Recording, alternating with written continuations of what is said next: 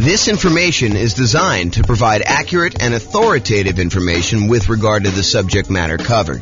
It is offered with the understanding that the presenters are not engaged in rendering legal, accounting, or other professional services. If legal advice or other expert advice is required, the services of a competent professional should be sought. Welcome to the Houston Real Estate Investing and Real Estate Financial Planning Podcast. Learn all about investing in real estate in Houston, Texas, with a combination of real estate financial planning and modeling with numbers specific to Houston. Plus syndicated, more generalized recordings of live and pre-recorded real estate investing classes, not all of them specific to Houston. Be sure to stay tuned after the podcast for a message from our sponsors. All right, welcome everybody. This is James Orr, and today I'm excited. We've got a special guest. We've got Ryan Chaw, and he's going to talk to us about his unique real estate investing strategy, and I'm super excited to hear about what he's got going on there. So welcome, Ryan. How are you? Hey, thanks, James Orr. Excited to be on the podcast, and I'm honored. Thank you. Oh, you're very, very welcome. So tell me about this unique strategy. What's going on? Like, what have you been doing, and how does it work? Yeah, it's kind of like house hacking on steroids. Basically, we'll take a pretty large single-family home or duplex, and we'll add extra bedrooms to the house and rent out to a local college town.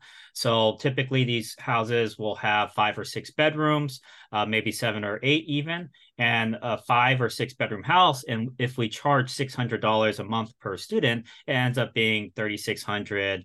A 7-bedroom would be $4,200 or maybe even $5,000 for an 8-bedroom house. And so we provide, really good local student housing, all amenities, really close to the campus. And, we just try to provide really great service and keep our students safe.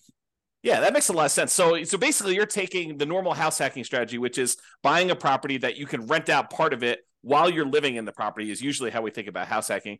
And then so you're deciding to go ahead and take a property and then add additional bedrooms if you can, if it makes sense to do that, and then renting those out. And ideally your niche is really student rentals, to find something around a university, around a college town, and actually rent out to those guys. So is that pretty much what you're doing? Exactly. Yeah. Mainly college town students, but we're also near hospitals sometimes. And so we have fellowships, residencies, all of that.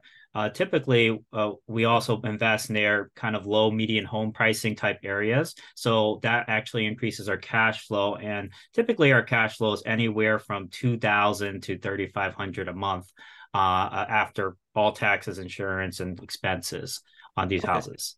And so, I've got so many questions. So let me first start about how you're acquiring these properties. What are you doing? Are you going in there with typically 20% down? Are you doing like a 5% down where you're owner occupying them and then you're staying in one of the bedrooms yourself? Like, what are you doing to acquire them?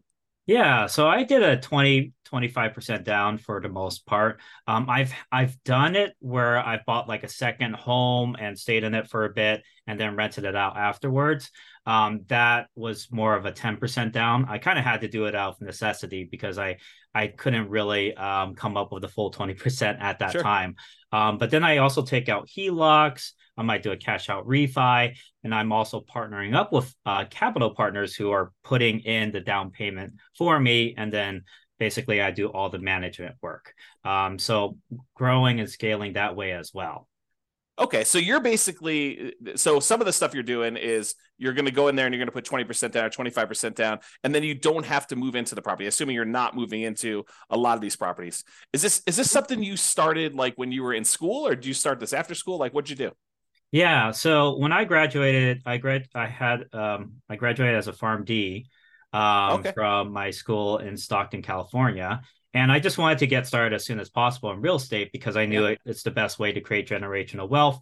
I had a grandpa who really killed it in real estate, and he also helped cover part of my college tuition and my brothers as well. And so I realized that, real estate's one of the best ways to build wealth for the generations. And so, I got started right away. I worked 15-hour days. I will work 6 or 7 days a week at the retail pharmacy as well as the hospital pharmacy to just save up as much money as I can. And so I basically started off purchasing one property a year, and I kept reinvesting that cash flow. So for the first 6 years or so, I didn't take on any partners. It was all my own W-2 income as well as cash flow for my properties and equity as well. And then eventually I decided, I could go scale much faster. So I partnered up, and this year alone, I purchased 8 properties. And you're still buying them with your own credit yourself? You're partnering and you're primarily the credit guy when you kind of do those deals? Yeah, I usually do most of the marketing. Actually, I partnered with my uncle. He put up the down payment for the first 2 houses, but then after that, we ended up doing more of a 50-50 scenario because we were creating a lot of cash flow. We wanted to reinvest it. And plus, he was starting to help out and do a lot of the management piece as well. What are you doing for loans after you fill up your 10 loan spots? I assume you're over 10 at this point.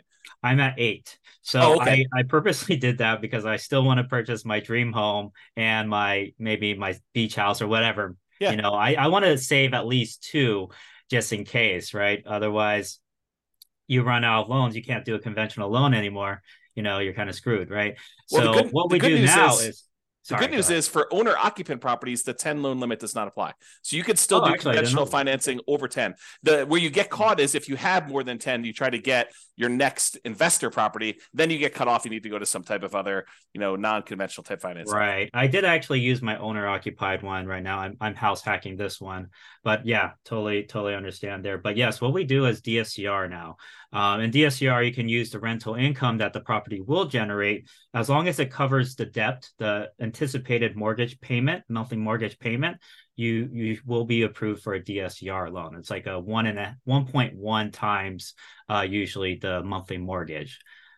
And are you seeing mostly 30-year fixed rate financing on those, or are they going to be some type of adjustable rate mortgage with a balloon of some type? 30-year fixed, yeah. I do 30-year fixed. My last one is 8.125%. So it's higher than the investor conventional loan, but not by much, because investor conventional loans, I think they're reaching high 7s, mid 7s right now, 7.5, 7.625, Are you using like a local bank or a national bank to do those kind of DSCR loans? This is actually a national lender. Yeah. I found them through a network that I'm part of called GoBundance.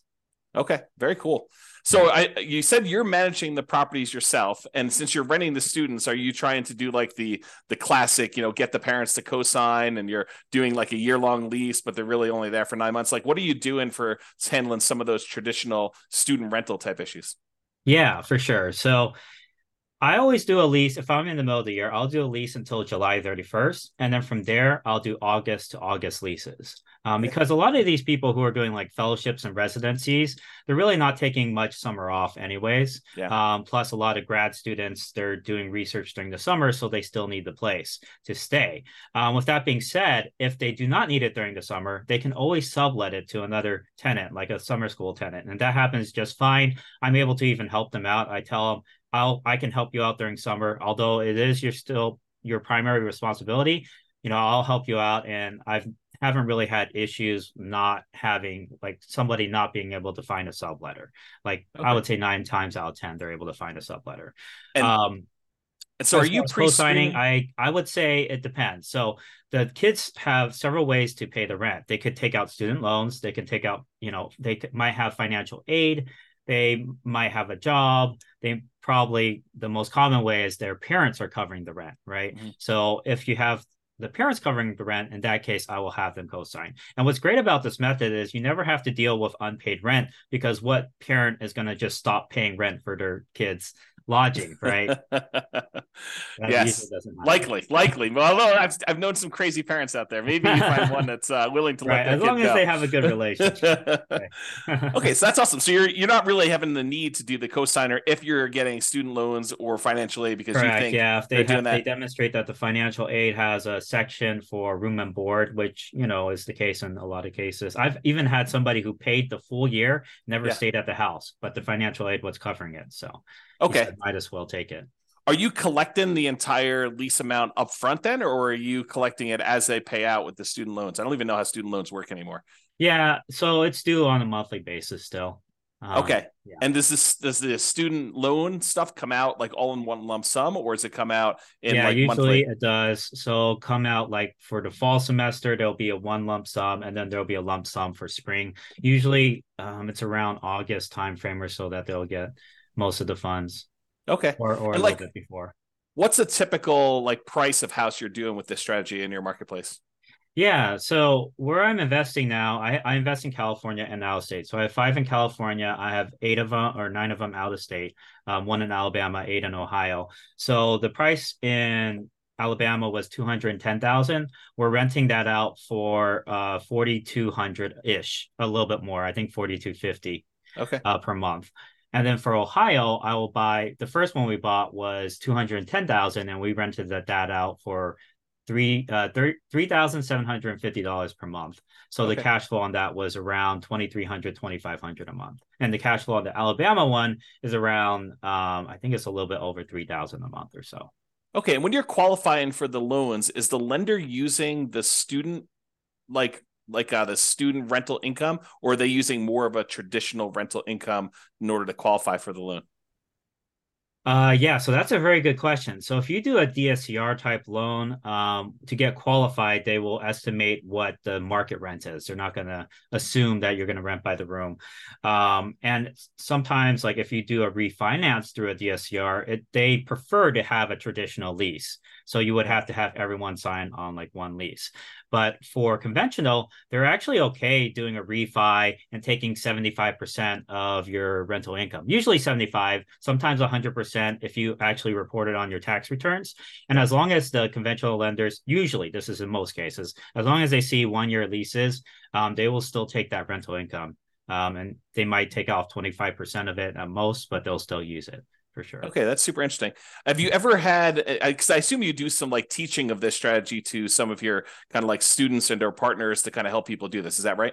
Yeah, Yeah. definitely. Do you have people ever utilize like a variation of like a cross between the nomad real estate investing strategy of buying a property, moving in, living there for a year, and Mhm. then after the year converting that to a rental and kind of repeating sequentially in order to acquire their rental properties that way? And of course, the benefit is the 5% down owner occupant loan, and the better interest rates than you would get if you're doing like these DSCR and or investor type loans. Do you have any students who are doing like the move into the property, live there for a year, maybe even while they're in school, get roommates, and Yeah. then convert that one and keep it as a student rental to kind of maximize it?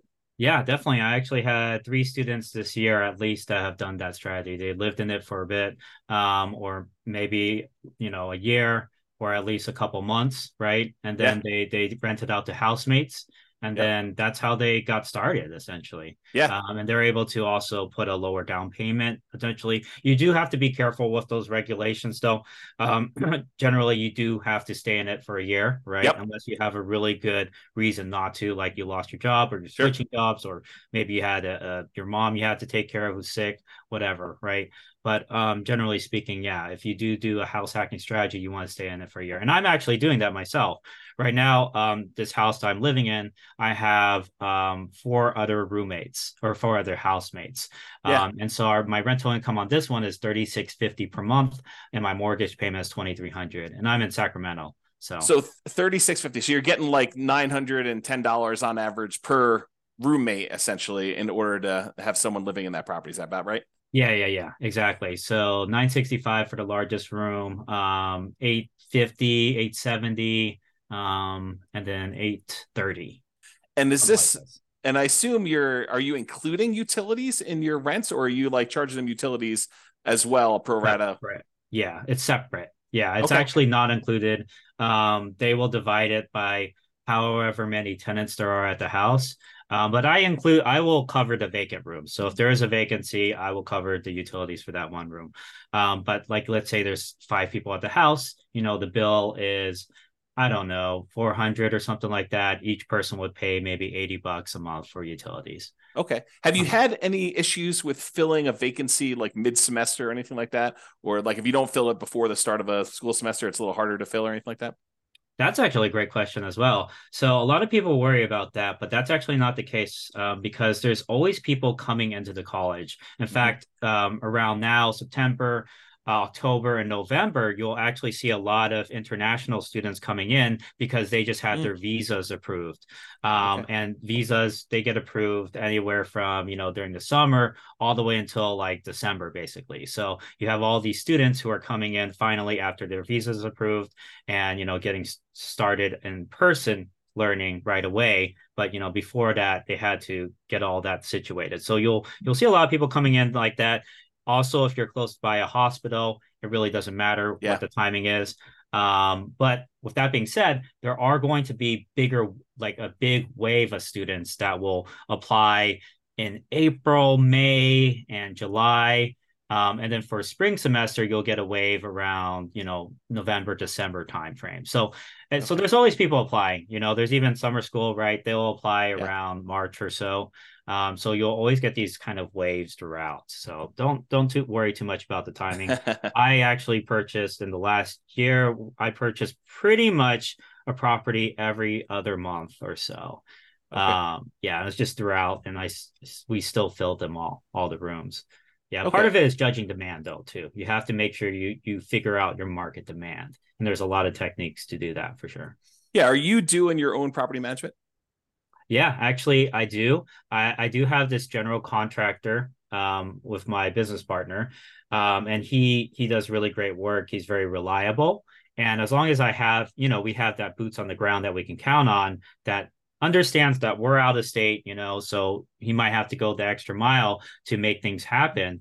That once you have that one really good team player, you're set, essentially. Okay. Yeah. Are you doing like house rules, and are you like establishing those? Or are you letting them kind of like rule themselves, like Lord of the Flies type of style, or like what are you doing there for like managing the house while you're away? Yeah, I mean, whoever wins, right? No. So basically I send out this kind of like a PDF PowerPoint, basically, that they all kind of can go through, and it lists out all the house rules, what's the Wi-Fi, what's trash day, all of that type of stuff, right? Okay. Or what do you do if you're locked out? What's the lockbox code? And yeah, basically they get that right before they move in. Okay, good. Mm-hmm. And so they're doing all that stuff there, and they're able to pretty much self-manage. Are you how concerned, or what do you do about like putting a new person into a house of 4 other strangers? Are you concerned about that, or how are you addressing? No, not too issues? much. For them, they're okay. This is the reason why it's a good deal for them, right? Okay. The dormitories, they'll charge like $1,900 or $1,200 for a room, and you'll be staying with somebody else. You'll be like bunking with someone, essentially, right? So you're going to have to wake up to their 7 a.m. alarm, even though you wanted to sleep in whatever on the weekend or whatever, right? And you also have to pay for a meal plan on top of that. And so for a lot of students that are trying to save money, and parents, right, they'd rather pay more like $600, $700, get their own private room, no bunkmate, right? Yep. And have all of this space, and be able to choose their own meals, right? Rather than having to select a meal plan. Plus, they have a full-on kitchen, they have a backyard, they have parking that you don't have to pay for. They don't have to climb like 3 flights of stairs to get to their dorm room, right? So it's very convenient for a lot of people, and it saves a ton of money. You're paying half the price for a lot more privacy. And so that's just, a lot better. When I was in the dorms, I shared the communal bathroom was with 30 other students. So it definitely is an upgrade from that. Yeah. So do you keep a certain ratio of beds to baths? Are you doing like, hey, no more than, 2 bedrooms per bathroom? Are you trying to keep a ratio of that when you're buying the houses? So the max number of bedrooms that can go to a bathroom is 3 to 1 typically. Okay. I know. I mean, my dad, for example, he had like 5 other siblings, and basically they had to all share one bathroom along with the parents. So it was pretty messy. But in most cases, people are willing to share with just like 2 other people. They just have to coordinate the shower schedules. And honestly, most of them aren't home. They're usually in class or in lab or studying at the library, right? And so they're only using the restroom to shower and sleep, essentially. Okay, interesting. Mm-hmm. So I know and I'm sure this varies market to market, and I'm sure you do some research on this. In my particular market where I happen to live, we have a occupancy law. It's called the it's called the 2+1 rule. And so you can only have 2 people plus 1 additional person, the 2 unrelated. So 2 plus one unrelated person living in a particular property. Are you like checking that as you go and do it, or is student housing like exempt from that rule, or what are you doing about that? Yeah, no, for sure. That's a very good question. We always have to bring that up because in certain markets, they'll have these ordinances and they'll actually have cases where, student potentially was kicked out because the occupancy limit was breached. So it's really important to be aware of the laws in your market. But with that being said, there are exceptions you can have. So there's something called like a change of use permit, where you can change the use of your house from maybe a single family home to a boarding house or a rooming house. There's also a variance, zoning variance. So you could pursue that and get yours basically as a special exception, since we're so close to the school, and we're bringing in professional students. Can we go ahead and do this? So the other thing to keep in mind is that limit is per unit. So if you have like a duplex, you can still have, let's say there's 3 unrelated per unit, then that's 6. If there's 4 unrelated, that's 8. And sometimes even, for example, University of Alabama, I know if you invest near there, they have this kind of zoning directly around the school that has up to 5 unrelated. And then past that zone, basically, I think it's 4 unrelated or something like that. Okay. But yeah, you have to make sure you're keeping up with the zoning laws. But what I would do is contact a local real estate attorney and say, hey, this is what I want to do. Occupancy limits, what can we do about this, right? Because we're trying to offer, really good student housing. These are professional students, what's the difference between this versus somebody who has like extended family, maybe they adopt like 4 kids, right? It's honestly, I think these laws are discriminatory. Like, for example, if you adopted 4 kids, they're not related. I mean, by blood, right? Wouldn't that be considered against the law, right? In our particular market, it's actually if they're adopted by you, they count as being part of your family. But I'm sure everyone is a little bit different. You got to go actually read the regulations. But in my particular market, that's how it works. Sure. Polygamy. I don't know. I don't know about that one. I'm not seeing many of those here. In my opinion, it's kind of inherently discriminatory. But I mean, also you have to make sure you're in compliance with the law. So you have to talk to a real estate attorney who's an expert in that. And that's kind of their job, to kind of make sure you're doing it correctly. Have you done this strategy outside like a local university or a local hospital sort of area? Like have you tried this just in a random spot?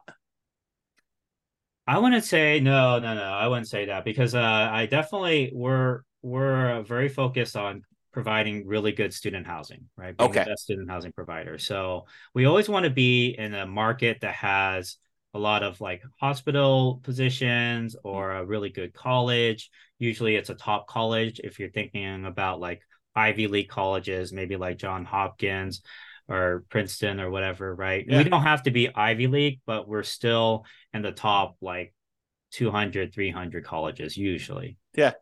Have you done traditional rentals before, or has this been your strategy since day one? It's pretty much been my strategy since day one. My grandpa did do traditional rentals. He had a set of 6 flats in San Francisco. And so he rented out to families. He had so much trouble with that house. Like a hoarder tenant, a tenant who would stomp on his, like the ceiling above him at like 3 a.m. So like they're having like these parties at like 2 a.m. or something like that. So they're dancing at 2 a.m. So yeah, he had a lot of difficulty with that. The thing I like about students is, especially high quality students like juniors, seniors, grad students, they're really focused. Like they want to get that doctorate. They want to get that MBA, JD, MD, etc., engineering degree, whatever. So they're highly focused on their studies, and they're going to generally take care of the house too. I mean, they don't want to live in a pigsty, most of them. So they're going to be, some of the best tenants you will ever have, in my opinion. Some people think that, oh, it's a frat party or something like that. But honestly, I've had way better experiences with these tenants than, my colleagues have, my grandpa's had, my relatives, whatever. Right. Yeah. And are you doing some, I'm assuming you're doing like little things to cater to this group, like, keypad locks to let them in instead of having to do separate keys, and you can remove one and like all that stuff that I'm sure you're kind of really focusing in on. to cater to this group of students. Oh Are yeah, you and all the amenities we provide to cater towards that. We have like a Ring doorbell system, and they have access to it so they can see when their packages are delivered. okay? So that provides the safety. We have floodlights. We have study desks everywhere. We have a study room potentially. So yeah, it's basically very, very student friendly, And and that's really good students as well. you're furnishing the house to kind of get it ready for all this stuff. So you have like the central living room's got a TV and a couch and like furniture in there and study desks. I'm sure you just talked about as well. So you're doing a little bit of furnishing. What does it typically cost to furnish a student rental like this? Oh yeah, that's a great question. So it depends on what your budget is. You can Yeah. furnish a whole house for less than $3,000 or less than 2,000 even. If you Okay. go to like, let's say Facebook Marketplace, you can find kind of cheaper mattresses around $300 per full size mattress. So if you get like six of those, that's maybe like 1,800, and then the rest of it you get on Facebook Marketplace. That would be 2,500, for Okay. example, for a six-bedroom place. But it's kind of up to you if you want to do what I do, and I kind of invest in really good furniture. I mean, it's cost effective, but it's also really good. Yeah. I go to Amazon, Walmart, and Target and Home Depot. Those are kind of like my go-to places, and Lowe's Yeah. as well. And then for kitchenware, you can actually save a lot of money on that. You don't need a fancy kitchenware set. You can just go to the Dollar Tree or the 99-cent store, and all the utensils will be like $1, right? Or plates Okay. and cups will be $1, but it's still really good quality. Like I use it all the time, Yeah. my house. So like the amount of furnishing you're doing, you're providing like a bed, a clothes dresser or something like that in their rooms, the couch in the living room. I'm sure. Are you doing a TV? No, You're, actually, you're not I do providing a not TV at do a all? TV. Yes, that's up to them if they want to bring in their own TV. I want to encourage studying, right? I want this to be a very Okay. good, You're quiet, you're the studious landlord environment that for wants them to people. graduate. Yeah. Oh, that's No, pretty no funny. beer pong, Okay. Yeah. But I So mean, it's up to them. If they want to bring in the TV and do that, that's fine as well. Like like I said, like I do keep a pretty good security deposit as well. So if something breaks and it's the student's fault, then yes, we could keep the security deposit. But in my 7.5 years of doing this, the probably the biggest expense I've ever had to replace was like a broken window, and the tenant had to, they covered all of that, right? so you're doing like 1 month's rent of security deposit, or you're doing larger than that? 1 month rent for Ohio and Alabama, and 1.5 in California. Because if you go past the limit, the state limit, you Yeah. have to pay interest on it. So those are the Okay. state limits. And so you're doing the maximum whatever you can in that particular marketplace after Uh, talking to the local attorney. yeah, I gotta look up California, but it was 1.5 last time I checked, I So when believe. you help your students do this, are they doing it in their local marketplace? Or are you just saying, hey, look, these are the 5 markets we've determined are really good for doing this. And I don't care where you live, you can go invest in these markets. They're better for this particular model than other places. So this model works anywhere. Okay. I mean, I'm in California. I have 5 rentals in California. Yeah. I've probably made at least like I've every house I've had has gone up at least 100,000. So I've Yeah. made at least 500K just from the appreciation over Sure. the 7 years I've been doing this. And that's because it's California, right? Yeah. So it depends on what your goals are. If you're really going for the cash flow, maybe California is not the best. You might be able to get like 1,500. Actually, I did get somebody recently, last month, who got like 2,200 or something, but it was a $600,000 property, right? So you're not going to have as great of a return on it. But still, with that being said, you can still cash flow 1,000 to 1,500 per month on the right properties in California, even during this time. As far as out of state, there's definitely a lot more opportunity, at least, being in California, right? So I've had a lot of people who were in the Bay Area. I think I have at least 4 or 5, well, yeah, over 5 actually, over 5 clients who live in the Bay, but then they rented, they bought out of state. Yeah. Because they wanted that cash flow. But then Right. again, I've also had a lot of people who purchase in state, San Jose, Riverside, UC San Bernardino, Stockton, Sacramento, Elk Grove. So, it works everywhere, Yeah. essentially. Just like, Yeah. do you want That's more appreciation or cash flow? Totally. No, that totally makes a lot of sense to me. Hey, are you like really comfortable with your deal analysis? Like, if I really drill into some of the questions about how you analyze deals and ask you some questions about stuff, how comfortable are you with that? Yeah, sure. Go ahead. Okay. Yeah. So when you do your deal analysis, what are you using for your vacancy number? 5% or so. The Okay, first year there's going to be a little bit of vacancy potentially. There could be. Like sometimes I get it filled within 2 weeks, but sometimes it could be a month, might be a month and a half, right? And that's pretty typical. So I'll put 5%, but I have back-to-back leases. Okay, so you're doing 5% for your vacancy number. What are you setting aside for maintenance on the property, and what do you include in maintenance?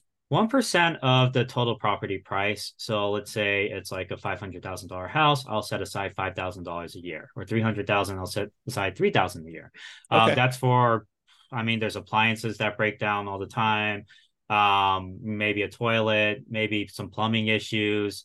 Every once in a while you have like a sewage line break, or replace a roof, or replace a HVAC. And that's why I say it's really important you make at least like $1,500 per month in cash flow on each property. Because let's say you're only making 100, or let's say you're making $200 in cash flow. You're only making like 2,400 a year. If you get a new roof, that's $15,000. That's like, I don't know, that's like 13, 15 years of your cash flow just gone, right? That's right. So like you have to at minimum be making like 1,500 a month, and most traditional rentals you can't do that. And if it doesn't do that, it's not really worth pursuing, because I mean that's 1,500 a month, it'll be only 10 months worth of cash flow, but then you're good for the next 30 years for that roof, right? It's a totally different picture. So very important, not to leave half your money on the table. That's why I say renting by the room is the future, man. Co-living, it's saving people a lot of money, or so they can save their down payment for the actual house they buy eventually. And it's also a win-win situation, because for you have enough cash flow to support the capital expenditures like your roof, your HVAC, the sewage line. Now, with that being said, you definitely want to do inspections like during the home inspection period, because you want to catch all those things right away. I always do a sewage lateral line inspection pretty much no matter what, unless it's like 2000s or something like that, or newer. But you want to catch all that stuff so you can negotiate with the seller, and at least the seller can pay for half of it. And I've had a full roof paid for. I've had 2 full roofs paid for, actually, and I've had half the HVAC paid for, but I've also had to replace roofs and HVACs. So let me dig into your maintenance a little bit. So you've included some things in here that I would normally consider like more of a capital expense on a property, but it seems like you named those as part of your maintenance. Do you have a separate capital expense allotment that you're using? I usually assume CapEx to be, I set aside like 10,000 or so, generally speaking. 10,000 per what period?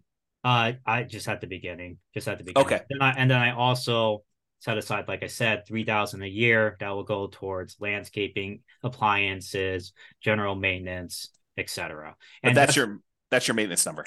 Yeah, exactly. Yeah. And that's like, what you get from taking all the expenses that I've had over like 5 years, or well, it's been 7 years now, but I did an average over 5 years, and I just divided and set, and it turned out to be around 3,000 per house ish.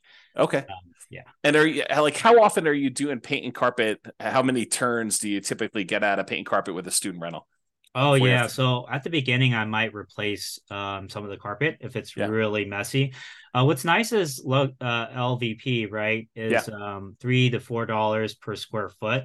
That's actually really, really, really cheap. I mean, a bedroom will be maybe 120 square foot. That's maybe 360 for materials. Your guy charges labor. It might be, I don't know, 600, 700. I mean, it should be, but it depends on who you use, obviously. If you have somebody with a license, they might want to charge more. But you can have a handyman replace flooring. Okay. And so now going back to the deal analysis part, so we kind of got a better understanding of maintenance and CapEx and how you break that down. So as far as your personal expenses as being the owner of the property, I understand long-term rentals really, really well. I don't do any student rentals. What other expenses do you have on the property that you don't typically have on other rentals? Are there any utilities you're paying? What is considered an additional expense that you don't normally have on like these long-term rentals? It's very similar. The utility bills will be higher, but it's divided among the tenants, right? So you're still not paying it. As far as maintenance, you do have to counsel them to do certain things that maybe somebody who has lived at a house for a long time might know. But Yeah. with that being said, even traditional long-term renters, they don't know things, you would think they would know. But anyways, there's certain maintenance things like any type of grease, like you're frying up bacon or whatever, you want to solidify it and you pour it into a fat trapper, and then when it solidifies, you put it in the trash can. Otherwise, if you pour it down your kitchen sink, that thing's going to clog, right? Yep. Same thing for hair in showers. Happens all the time, right? Got to get a hair catcher. I also have a kitchen sink hair catcher as well, that I purchased, that they can, clear out when the hair Yeah. gets high. But if they don't do that, I would say 6 months in, you'll probably have some sort of, the shower's backing up. What do I do? Kind of Yep. call, right? So you have to train them how to do these things, and it's all part of kind of like the move-in instructions / house rules.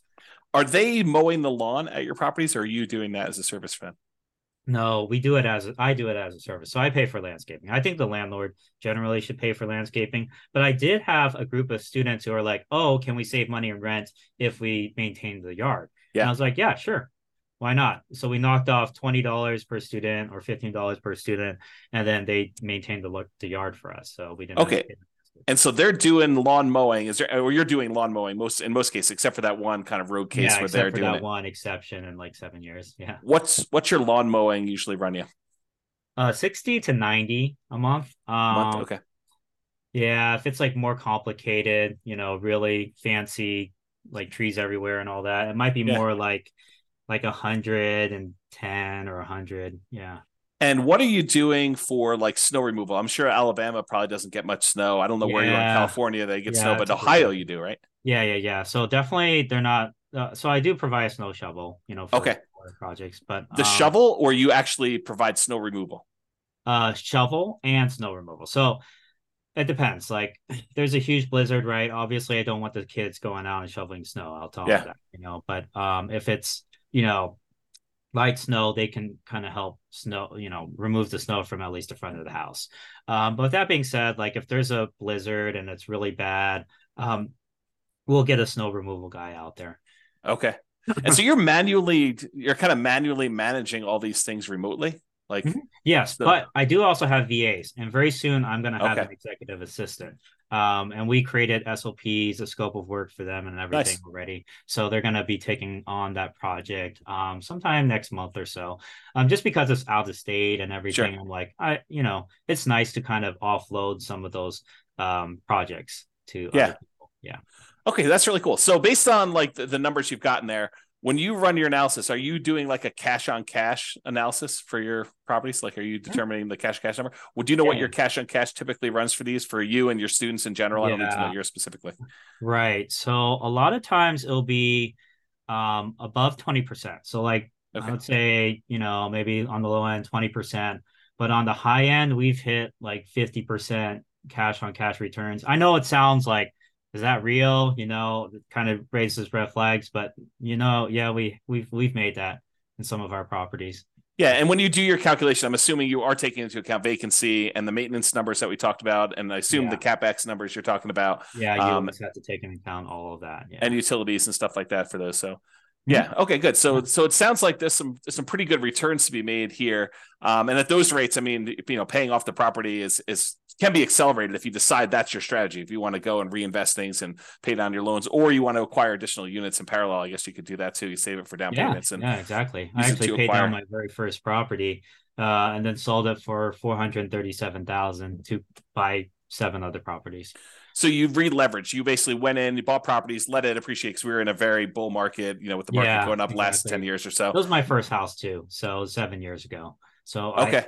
significant amount of equity on that one. Yeah. And then you went and sold it. And then did you a 1031 or did you just kind of take the money, pay the taxes on it, and then go out and redo it again? Yeah, I would recommend 1031 if you can, but it did require reinvested all of it, and I wanted cash available because we know, the economy. No one knows where the economy is going, Sure. but it's good to have cash on hand. So I Yeah. wanted that cash, so I was like, okay, let's just do this instead. Yeah. Are you a big reserve guy? Like, do you think a lot about reserves when you do your Oh rental yeah, property stuff? oh Okay. yeah. I So always 100,000 in reserves. Where I'm at right now, at least 100,000. Otherwise, it's like you know, I've seen a lot of stuff go down in houses right after Yep. 7.5 years. When I guess like at the beginning, if you have like four properties, up to four properties, you could probably get away with like 25, 30,000 in reserves or so. Um, Unless you want to put everything on a credit card. And there are business credit cards, by the way, that'll do 0% for a year Sure. if you're worried. And there's also HELOCs as well, which you don't have to take out until you use it. But so I have all that. But then when you really scale, it's really important to keep a lot of capital in your pocket just because there's just things that come up. Yep. And I would say when you hit 10 properties, I would recommend having a good 80 to 100,000 kind of just as cash. So Or, you or think of maybe as a HELOC, maybe as a HELOC. Yeah. so you think of it in terms of a fixed dollar amount and less so in terms of like the number of months of the actual expenses you have on all of your rental properties combined, like like 6 months of reserves as an example versus your $25,000 in your account. You like to think of it in the dollar amount. Yeah, I usually do. Okay. I think about what I might have to eventually replace on each property as well. Sure. Right. And so Yeah. all of that kind of goes into deciding how much should we keep in reserves. Okay. So you're merging reserves with your CapEx account. Yeah, yeah. So Okay. a couple of reasons too, like, when and we've seen this recently, right? Banks are what do you call resolvent? What do you call it? They're insolvent. Insolvent. Yeah. Yeah, that's the word. Silicon Valley Um banks that we're talking about. right, exactly. And that's just how the banking system works, right? If everyone wants their money, they don't have it, right? Sure. That literally is the definition of modern day banking. So what happened in 2008 is all these people who took out HELOCs and all those banks started demanding, all that money back, right? And so one thing we're doing is pulling on some HELOCs, and we're okay paying some of the interest on that, Sure.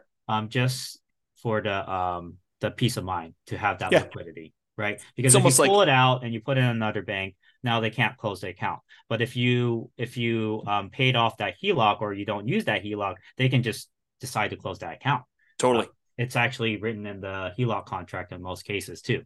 Yeah. So yeah, Yeah. if you're a Totally. real estate investor, keep that in mind, especially during these times.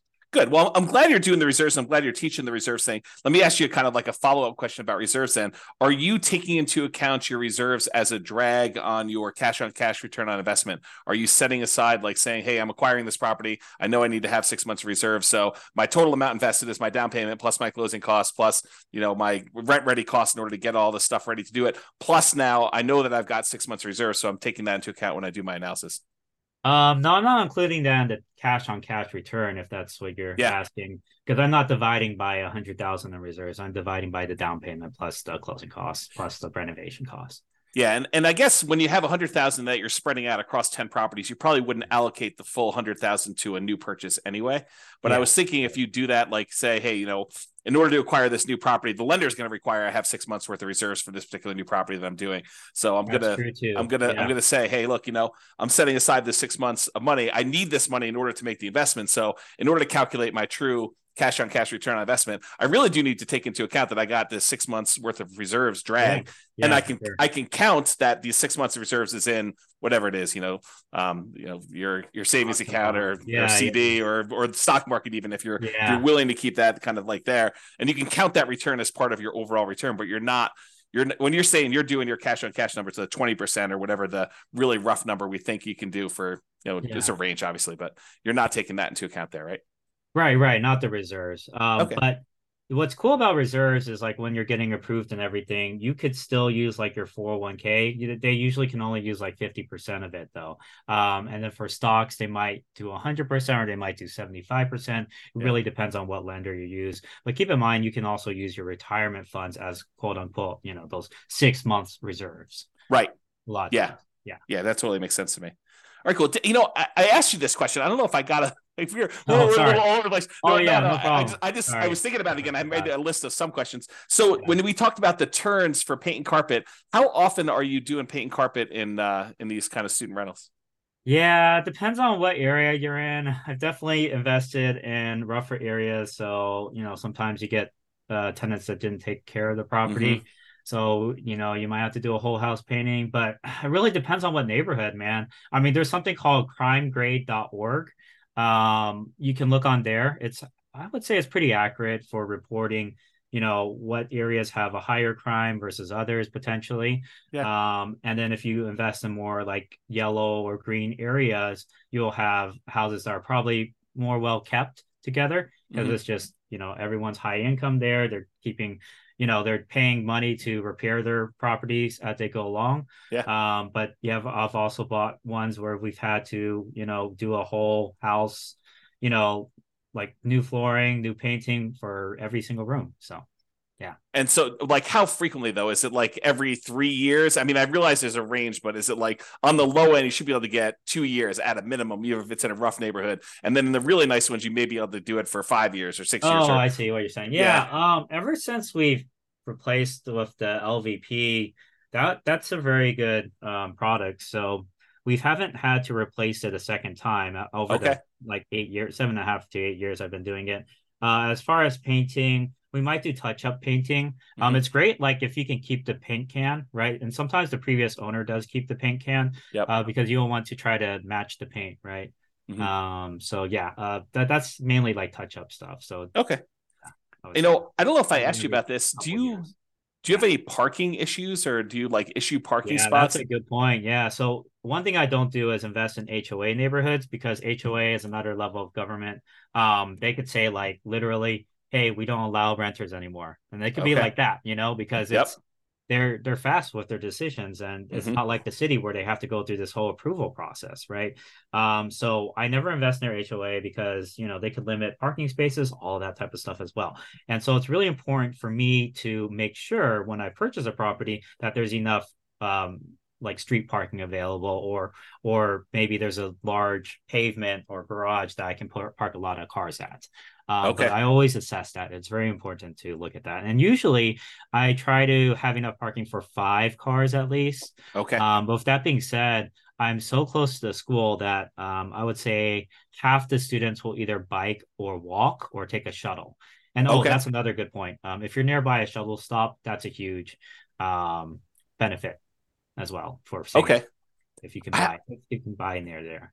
How are you dealing with two related issues in my mind, at least? How are you dealing with mixed gender in the houses? Like, is it all boys, all girls? Are you don't really care? They're adults, they need to take care of themselves. Yeah. And then the second follow-up question related to that is, how do you deal with boyfriends, girlfriends staying over at the properties? Oh, that's a great one. The default is co-ed. The default will always be co-ed because it's 50-50 essentially for females and males. But with that being said, there's a lot of different cultures out there. For example, like Indian culture, the girls aren't supposed to be living with their guys until they're married. That's just cultural things, right? It's a cultural restriction. So for those, tenants, they'll say like, we prefer to stay with other females. And so it's really important. You're not like being discriminatory. So like in your ad, you cannot say like females only at this household, right? Right. That's discriminatory. But you can say like, hey, we have a group of girls that want to stay with other girls, can we match them up? And so I'll have like one house that's like, I'll put all the females at the house because they all want to stay at an all-female house, right? And obviously we work it out together with them and everything. And then I'll have a co-ed house. I'll have houses that are all guys. Well, I just try to figure out how to best match them up because I kind of have a little bit of a question there, like what kind of roommate do you want to stay with? Do you prefer co-ed, all females, whatever? And then I'll match them up accordingly. It's kind of like how colleges will do that, like freshman year. What are what qualities in a roommate are you looking for, right? Yeah. And so you're doing that level of like almost selection and pre-screening. Yeah, it's on my Google form. I have an intake form. What year of you, what are your preferences, what room are you preferring, a larger one, the smaller one, all of that type of stuff. Oh, move-in date, of course. So all of that information's on the Google form that I send out. Okay. Are there any questions I didn't ask that like you normally get that are like, hey, I'm gonna do this thing, but what about this thing? Like, did I miss any crazy ones? I would say no. I mean, I think you were very comprehensive for sure. I would say the keys to success in this industry Yeah. is definitely, I think in general though too, is I think there's always three elements to real estate. The Hmm. first one is the numbers, like getting the math right, getting the deal correct, making sure you have your ROI and all of that. The second one is teams. So making sure you really establish a really good team in whatever market that you're investing in, right? Um, and then the last one is, oh shoot, I'm trying to remember which one it was. That's all But you need. yeah, I mean, You need your there's a numbers in lot your of things. team, then you're good. Right. But oh yeah, capital. That's the Yeah. last. So those Okay. are the three barriers. Capital really important. So if you look at these big names like Grant Cardone, for example, Yeah. or Brandon Turner from Bigger Pockets, they're raising tons of money from other people. They're using other people's money. Sure. They're not using their own, right? That's how they scale. That's how you scale. You have to have a source of continued capital, whether it be your W-2, whether you have capital partners, whether you use creative financing by tapping into equity on your house. You have to solve the capital barrier because number one thing people say when they ask to buy a house, they say, "Oh, I don't have enough money." Well, you have to figure out how to get that money. Then you have to beg, borrow, steal, and that's the phrase, right? Right. You have to solve the capital problem. The second one is the team problem, which is you got to have people you can rely on. And then the last one, like I said, was the deal problem, like making sure the deal. You have to know the numbers, you have to know the math, you have to be able to anticipate when you have to, potentially replace something down the road, anticipate potential problems on the house down the road based off of what you're seeing from the inspection, like red flags and all of that. Yeah, totally. That's great. So when you like help your students out, like what are you doing? Is it a standard thing you're doing? Do you have like a lot of variation? Is it like coaching? Is it just information? Like how are you assisting your students? Mm-hmm. Yeah. So for those who are interested in student housing or creating a student housing business for themselves, I provide a 6-month program. It's one-on-one coaching through Zoom, just like this. And it's 30 minutes to an hour calls, usually every other month or every other week. Sorry. And at the beginning, we kind of meet weekly as well. And we just go A through Z. Market demand or market analysis, deal analysis, renovations and negotiations, marketing, and then how to create like a management system for it as well. Okay. And yeah, all of that all rolled into kind of like a 6-month program. And I've had over 50 clients. I want to say we've been in at least 20 different states already, all Nice. across the US. And, you can invest locally. I would say at least 75% of my students invest locally. Okay. And so I've had like at least, I think I had like 12 clients in California. I've had clients all over the US for sure. So it Okay. works in Awesome. every market. Well, that's really cool. So, yeah, I definitely appreciate you coming on. Is there any last minute thing you want to do? I'll definitely put the link. You have something for people that are interested in learning more about this. I'll put that link in there. Did you want to put out a web address or a phone number on the Oh yeah, audio as yeah, for well? sure. Yeah. Yeah, so the best way to reach me if you're interested in student housing, I provide this free PDF guide that kind of gets you started on it Yeah. and shows you it compared to other methods. That's at www.newbierealestateinvesting.com/guide. So that's www.newbierealestateinvesting.com/guide. And newbie is spelled NEWBIE.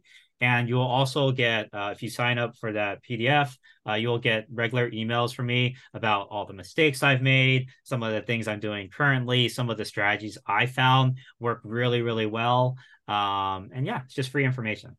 That's awesome. I do appreciate it, Ryan. And yeah, thanks again for coming on and sharing all of your knowledge about this student housing stuff. I think this is a great strategy for those that definitely are having some challenges doing cash flow in their marketplace, with home prices having gone up really rapidly in the last decade or so. And interest rates are up a lot in the last year and a half, and rents are up, but not quite enough to kind of counteract those really high prices and those really high interest rates. So this is a great strategy, great solution for someone who's struggling to get cash flow. And, for doing a little bit more work. I don't think you're up all night doing your management of your student rentals, but it's probably a little bit more than just a regular property management job, but not that much up more. Until last month, I was still working my pharmacist job at 32 hours. So I was doing it all on the side. Yeah. Yeah. How, like, what do you think you put in, like, on average for a typical property? Like, what's a typical property management month look like for you in terms of Yeah, at the just time? beginning, it depends if it's like at the beginning or later on, right? But Yeah. at the beginning, probably 3 or 4 hours a week or so,